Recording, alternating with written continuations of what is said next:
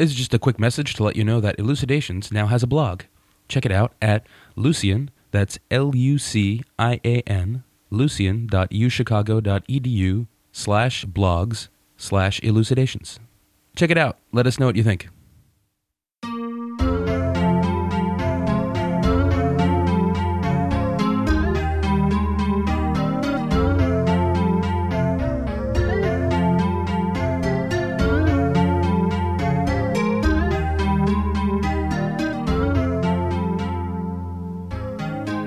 Hello and welcome to Elucidations, a philosophy podcast recorded at the University of Chicago. I'm Matt Teichman. And I'm Mark Hopwood. With us today is Hans Kamp, visiting professor of philosophy at the University of Texas at Austin, and senior research fellow at the Institute for Natural Language Processing at the University of Stuttgart. And he is here to talk with us about discourse representation theory. Hans Kamp, welcome. Thank you. So, Professor Kamp, maybe to start with a fairly basic question. So you work in what's known as formal semantics, and I wonder if you could just say something briefly about what formal semantics is. What are you working on when you work on formal semantics? Yeah, to begin with, formal semantics, in my view, is actually a rather misleading term. What we formal semanticists are interested in is pretty much the same thing that any linguist who is interested in semantics, that is, in the meaning of what we say and write, is interested in. And the word formal in formal semantics only indicates a certain way of going about this problem.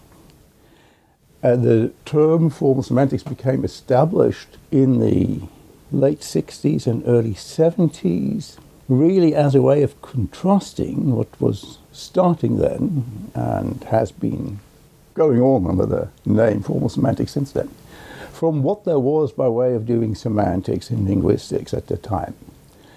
Most of what people, especially linguists, understood by semantics was something very informal. There was a lot of work on historical linguistics in that connection, tracing the meanings of words in the course of history, how a word like damsel changes over time and gradually becomes less respectable than it was at first. Things like that. Formal semantics emphasized something very different about language and was developed in analogy with formal semantics as a part of mathematical logic. Semantics in mathematical logic is also more usually referred to as model theory, and that is a way of explaining how the meaning, and more particularly the truth conditions and conditions under which a sentence is true, of complex expressions, in particular sentences, is determined, or are determined systematically by what you assign as the semantics to the words or symbols from which they are put together. So formal semantics of natural languages is an attempt to do this, to describe this kind of dependency of the complex whole on its smallest parts in a systematic way. So the focus is on the rules that connect the meanings of complex expressions with the meanings of their constituents.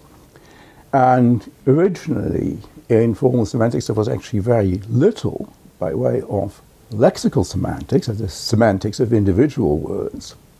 And that has been one of its defects for quite a long time. In the meantime, that's changed. There's now a lot of formal semantic word on the lexicon as well. But formal semantics really is what anybody, or tries to do what anybody who wants to do semantics should be trying to do. Explain what the meanings of the smallest components of a sentence are, and explaining how those systematically yield the meaning of the sentence as a whole. Yeah, so for example, the sentences we utter are built out of these simple parts. Let's just say words for now. It gets simpler than that, but let's just say words. The sentence, Matt ate fish, is made of three words, Matt ate and fish. And it means something definite. Matt, it's only true in the case where Matt ate some fish. It's not true in the case where Mark ate some fish, or true in the case where Matt ate hamburgers. So a formal semantic theory would tell you how, on the basis of the definitions of the words Matt ate and fish, we get the meaning Matt ate fish. Exactly. And what one tries and should be trying to do in a case like that is to explain how the meaning and the truth conditions, the conditions under which the expression is true, depend systematically on the components Matt ate and fish. So the way in which the meaning of the sentence Matt ate fish depends on the contributions made by these three words should intuitively be the same as when you say, or when you consider the sentence, Mark drank beer. And so what you need to bring out the similarity between these two cases is, on the one hand, a theory of syntactic form. You have to have the part of the theory has to be that such a sentence consists of a subject, Matt, and then a predicate consisting of a verb, and an ate in this particular case, and fish as direct object. And moreover, the verb is in the past tense, so there is a difference between Mark ate fish and Mark will eat fish. They clearly have different truth conditions, so the tense comes in as a separate component also. And you have to explain in a precise way how the truth conditions of Mark ate fish come about through the combination, according to the syntactic pattern, of these four different components. This is something that I often say because it is extremely difficult to explain to people who haven't actually tried to do such a thing themselves why it should be such a problem. You might think that once you've got a good theory of the syntactic form, of the constituent structure of the sentences of a language, then, yeah, pretty much the work should be plain sailing. After all, we get these forms, we somehow, presumably, reconstruct these constituent structures from what we hear or read, and then there's a systematic procedure for associating or reading off the truth conditions of the sentences from that analysis. If we do it all the time and everybody can learn language, one might think that can't be all that difficult a problem.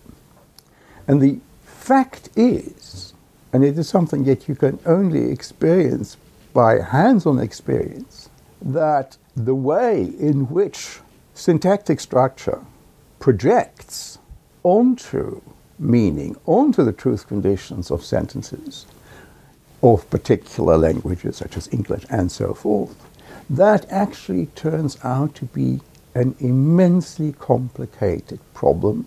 We don't understand at this point why it should be so complicated. Why isn't natural language like a programming language or like the formal languages of symbolic logic, where the correspondence between syntactic structure and meaning or truth conditions is very systematic and very direct?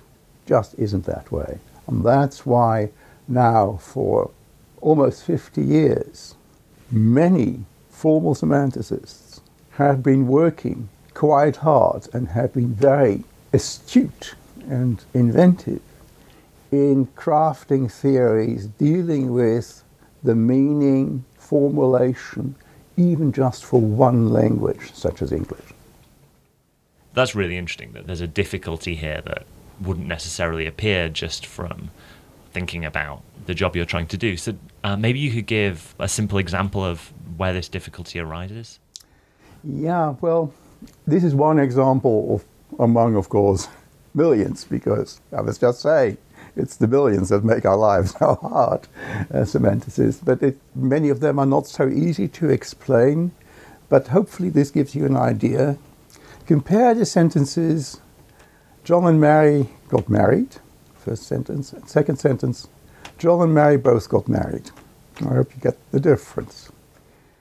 What exactly does the word both do in this second sentence that makes you understand it as John got married and Mary got married, but not necessarily to each other, and in fact, presumably not. Whereas John and Mary got married, the natural direct interpretation is they got married to each other.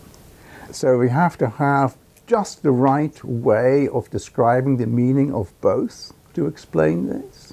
We have to explain exactly what the conjunction between two names does, like John and Mary, because in the case of John and Mary got married, it feels like you're talking about a set of these two elements, John and Mary. It's this combination of the two of them, of which the predicate getting married is true. And you have to have a story about what it is for a verb to be correctly assigned to a pair of individuals as a combination, as opposed to its being assigned to the parts of this combination individually, as you have it in the second sentence. So you really already see here there's a number of things that are coming together. It's got to do with this distinction between this distributive meaning of get married, where it's true of an individual in virtue of that individual getting married to somebody else, and the collective meaning of getting married, where it's a description of a pair of individuals. It's got to do with the role of plurals. It's got to do with both, as I already said, and it's got to do with the particular role that and plays. So you were instrumental in the early 1980s at bringing about a sort of revolution in formal semantics, a new way of thinking about linguistic meaning, which is sometimes referred to as the dynamic turn, going from what's called static semantics to dynamic semantics. And the framework you developed in order to work with this new conception of linguistic meaning was called discourse representation theory. So maybe you could just tell us about what's the general idea behind discourse representation theory. Yeah. First, as a historical remark, discourse representation theory, as it was developed by me, was simultaneous and independent from a development by Irene Heim, who called her theory file change semantics. The original versions of file change semantics and DRT are for a certain application which was central in the beginning, I'll explain it in a minute, having to do with the way in which pronouns refer to things mentioned earlier in the sentence or the discourse. Equivalent.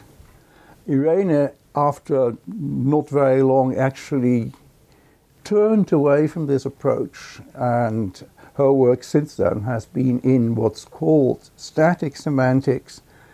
She at one point said, okay, these theories are equivalent, let's just call them DRT, or discourse representation theory, and after that, more or less, turned her back on this. But for those who think that this was an important contribution to semantics, it should be said in fairness that she developed these ideas independently, although coming from a somewhat different direction. I may say something about this in a minute when we say more about DRT. Yeah, so perhaps first also a little clarification about what static semantics and dynamic semantics means. So static semantics is basically what I described in my answer to Mark.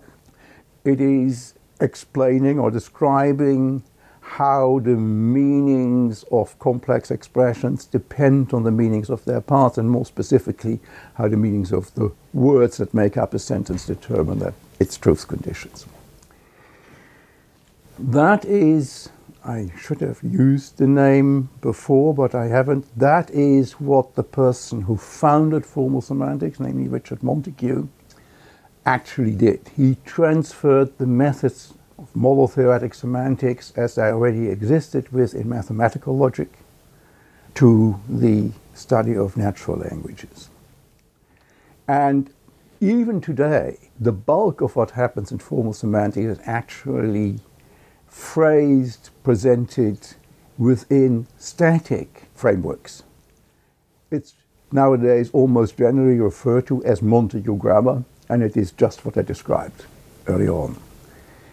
So static semantics or Montague grammar is limited to describing systematically the meaning of complex expressions, in particular the truth conditions of sentences, as a function of the meanings of their smallest parts. In dynamic semantics, the perspective is shifted to another aspect of the way in which we in fact use language, and that is this. When somebody talks for a little while using a string of sentences, or also in a dialogue where the speakers alternate, it is typically the case that what has been said already sets the scene for the interpretation, for the understanding of what comes next. The next sentence very often, amazingly often, once you start looking at it, contains elements that by themselves could not be really made sense of, but which get their meaning from the way in which they are linked to the sentences that came before. And so if one takes that aspect of the way in which we convey meaning to others in speech and in writing, if one takes that seriously, then one gets to the need, of formulating this kind of two-way interaction between what you could call the context in which a sentence is interpreted, in which it is given its truth conditions by the person who hears or reads it, and the sentences that are used in the context. The context is necessary to make sense of a new sentence. Once the sentence has been made sense of, it gets added to the context, and it gets added in a particular way. It gets integrated into this identification or representation of the context you've got already. And that gives you the context, the new context, which will then be used for the interpretation that comes after the one that you've just made sense of. So that's the difference between static and dynamic semantics, and maybe that's also an answer to what you're asking.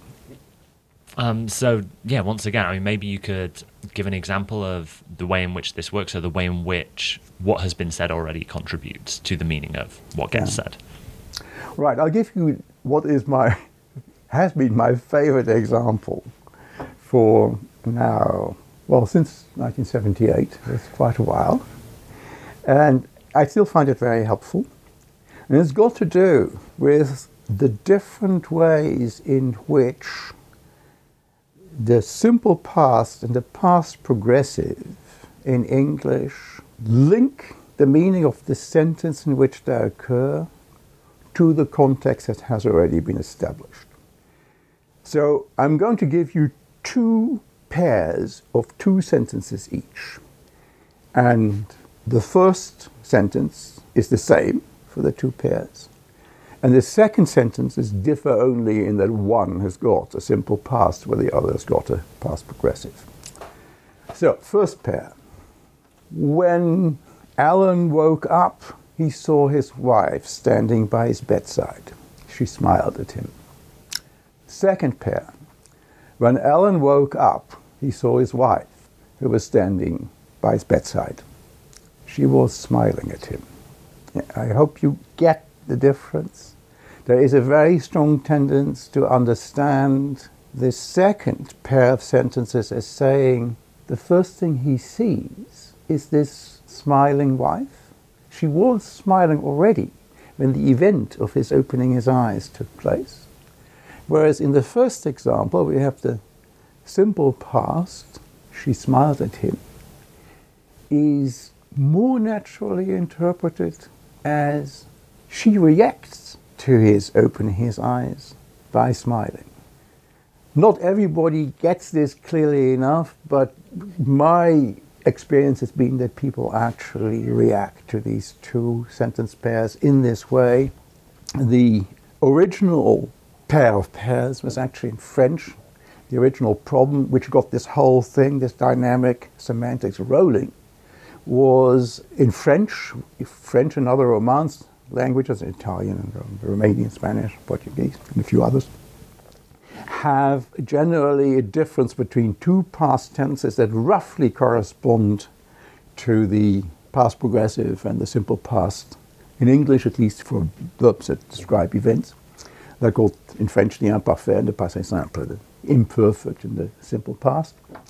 So the starting point for all this was a question put to me by my colleague of many years, Christian Rohr, who was then a professor of French linguistics in Stuttgart.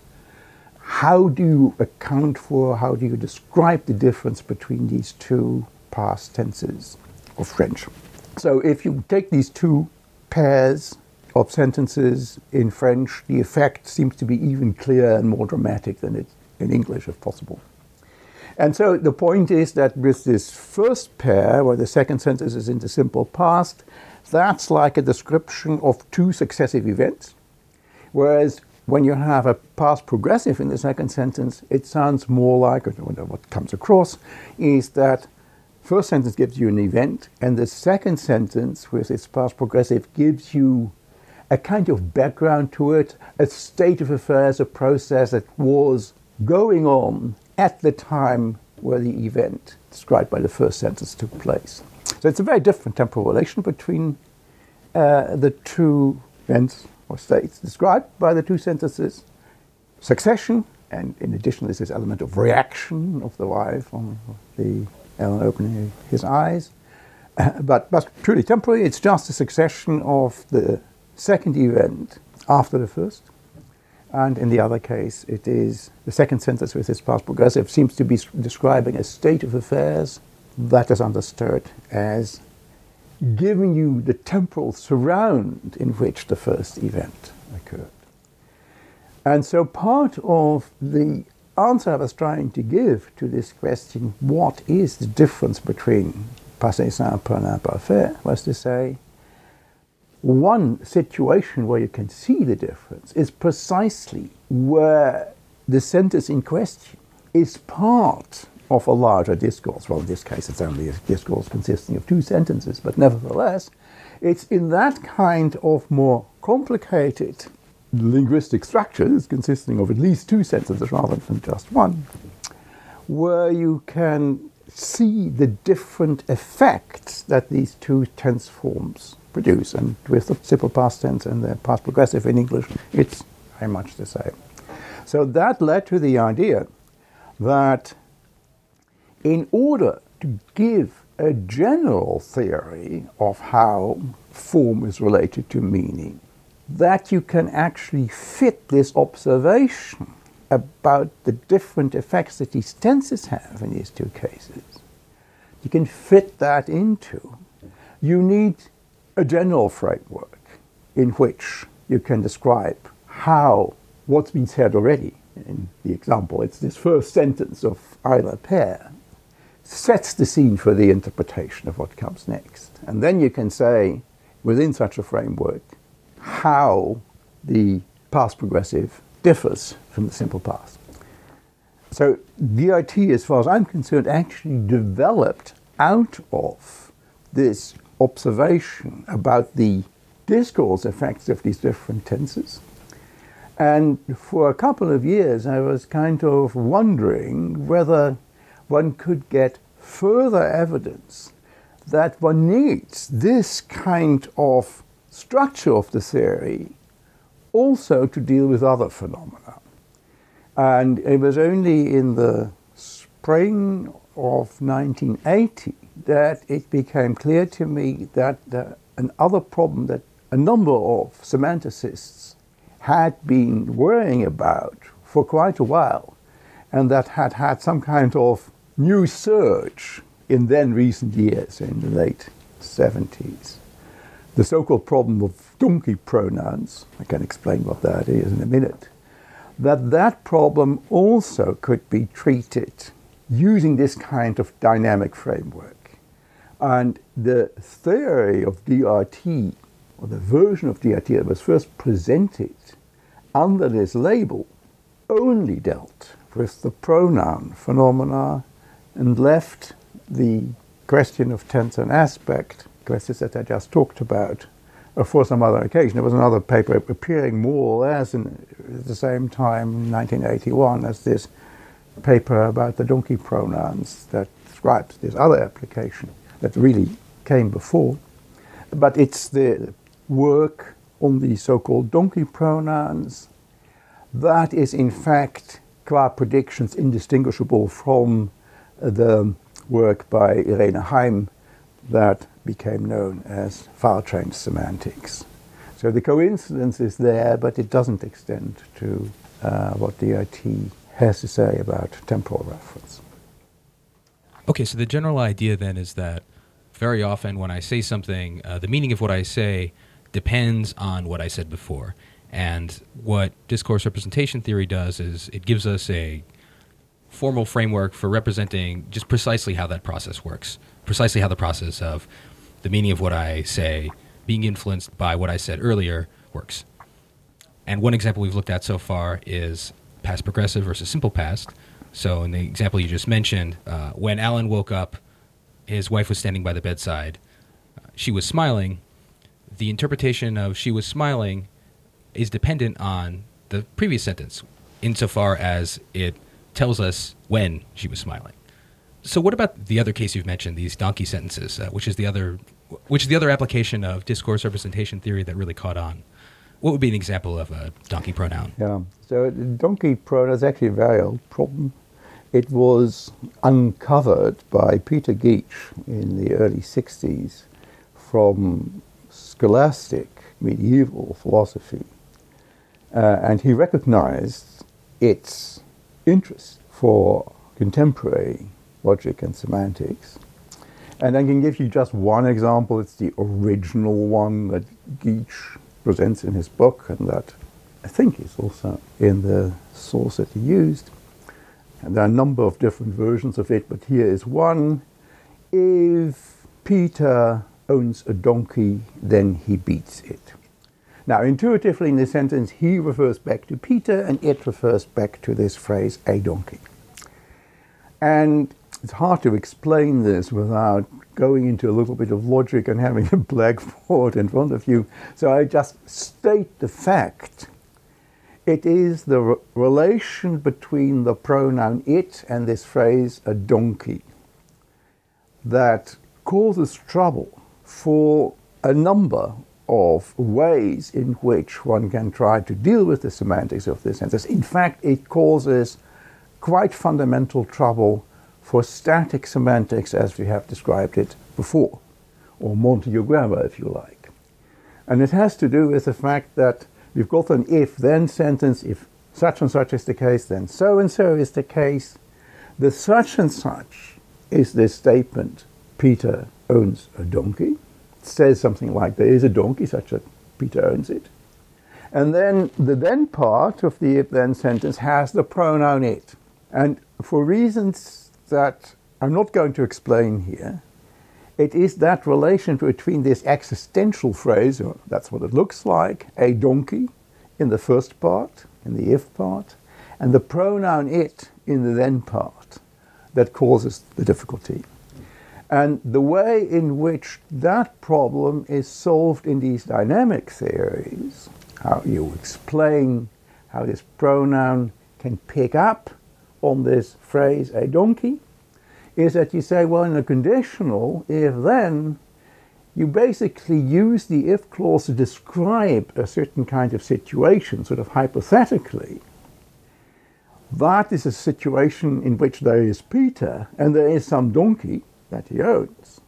And you can then use the pronoun in the then part which says something about any situation of the kind that this if clause presents. That the donkey, that's part of what the if clause says, whichever donkey that may be in reality, is the one that Peter also stands in the relation to of beating it. So, I mean, all the examples we've talked about so far are about people waking up in bed and about donkeys, but I mean, of course, this theory has much more profound consequences than just for our understanding of these particular sentences. So, I know that one kind of application that DRT has had is to varied fields like computer science and linguistics and computer programming.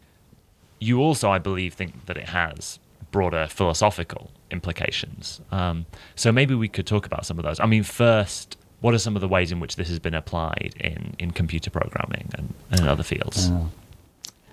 When in 1988 I went to Stuttgart to join this Institute for Computational Linguistics that had just been set up at that time, and of which my colleague Christian Rohr, who I already mentioned, had become a director. So he switched from French linguistics to computational linguistics. It was because they sort of said, okay, you do DRT and we implement it for you on the computer.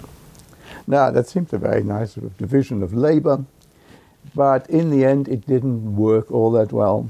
And one of the reasons is, and I had my misgivings when I went there, but the misgivings proved to be even truer than I'd expected. Automatic processing of language in the way that computational linguistics wants to do. But computational linguistics, that's how the field was understood then, and in a way still is today, is concerned with writing algorithms that you can run on a computer, and it enables the computer to do the same things with language that we can do. At least certain things. But among the things that you would like it to be able to do, that was a big motivation for computational linguistics at the time, is to translate from one language into another. Now, it's long been known that if you want to translate properly, you cannot just rely on the forms of the sentences, let alone just on the strings of words and translate word by word. That gets you into a terrible mess. So really what you would like is an algorithm that takes the sentences of the input language, so the text that you want to translate, for instance, from English into German, computes an abstract representation of the content of the sentence, and then transfers or realizes that abstract representation in the target language. So you have an English sentence as input, and you build some abstract representation, you take that representation, and then you have another second part of the algorithm that puts that into German words. Now, DRT seemed actually a good way to go from this perspective, because it already had formulated algorithms that turn English sentences into the formal representations that DRT postulates. That's a very important aspect of the whole thing that we haven't mentioned yet, and perhaps we should say a little bit more about it in a minute.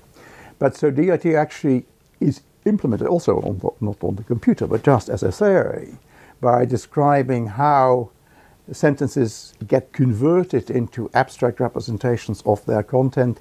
Those then serve as context for the interpretation of what comes next. And when you interpret the next sentence, you actually extend the context representation you had with the new contributions that this new sentence makes to it. So processing a text from beginning to end on this picture is building first a representation for the first sentence, then interpreting the sentence that comes next, the second sentence, in the light of that representation, thereby augmenting this first representation to one that now covers the content of the first two sentences, taking that to interpret and then incorporate the third sentence, and so on. So it's a sort of stepwise procedure of growing abstract representations. And if you already are convinced that part of the content of such a bit of text or text has to do also with the way in which the sentences hang together, then something like that will be necessary. And you might then think, okay, this is just the right way to do the translation. I built a representation for the entire text with additional marks to indicate which contributions come from which sentence, so that I have some idea of what the order was in which the information came in, and I might use that for the output. And then you have this other algorithm that starts first converting the first sentence into German, and then given that, the next sentence. And it's a little more complicated because languages make these intersentential connections differently, but still, that was the idea. It just doesn't work, or at least in as much as it works, it's much more complicated than what DRT had on offer at the time, and even now, almost 25 years later. it's still the case that although DRT has enormously expanded its repertoire, you cannot automatically use it in a computer algorithm to get good translations. So that's one part of the story, the sort of disappointing part. On the other hand, it is true that some people, and in particular somebody in Holland, Johan Bos, who have used DRT to process language automatically, and it's now not yet practically used, but at least it's very competitive with other methods used in computational linguistics in tasks that often presented at large gatherings of computational linguistics as a kind of competition to you. And they involve drawing inferences from little bits of text. So you get a text, say, consisting of 1 or 2 or 3 sentences, and then there is a putative inference from it, and the system has to decide whether it does follow from what the text says, and sometimes there's even the requirement that it should give some indication how it gets to the answer. And in case a putative inference doesn't follow from the text, it should identify it as not following. And so until not so long ago, these systems which make use of the sort of logically motivated representations of meaning or content, of which DRT is one, lost out hopelessly against conceptually much cruder methods that are used by practically minded computer linguists who make use of very little linguistic structure but put in an enormous amount of statistics to get sort of probabilistic connections between, in this case, premises and conclusions. And since nothing really works very well, for a long time those systems still came out ahead. Getting 75% of these cases right rather than 70% is already an achievement, even though, of course, really what we would want is a system that gets it right 100% of the time, or close to that. But in the meantime, so this DRT-based system that Johan Bos has put in place has actually, on a number of occasions, performed just as well, or it outperformed these largely statistically based systems. So there is hope there, and it's quite impressive, and he has this constructor of these representations, the so-called discourse representation structure, the DRSs. So he lets it run on 1 year output of the Wall Street Journal, and the DRSs rush by, you can't even see them. They're not all perfect when you look more closely, but they are good enough. And it's a major achievement because sophisticated newspaper text is actually quite complicated, and that's certainly true of the Wall Street Journal. So as far as that's concerned, progress has been made, but that doesn't mean that we are really there, and good automatic translation is still a long way off. But so it might be fair to say, I mean, as a very crude representation of what you just said, that DRT has been helpful in teaching computers to read the newspaper?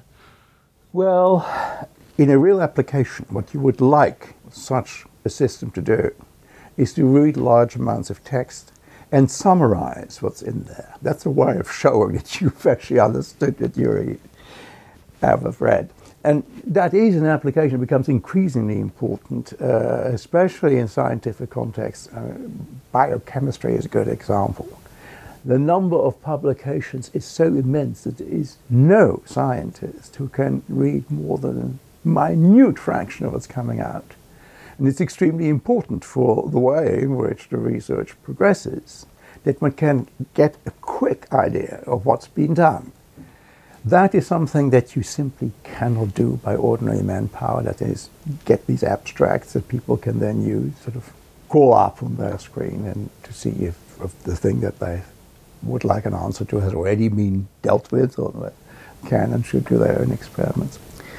So automatic abstracting is a true need. And there has been work, in particular DRT-based, but not only, for building systems of that kind. They're beginning to be all right, but there's still a lot of work to be done.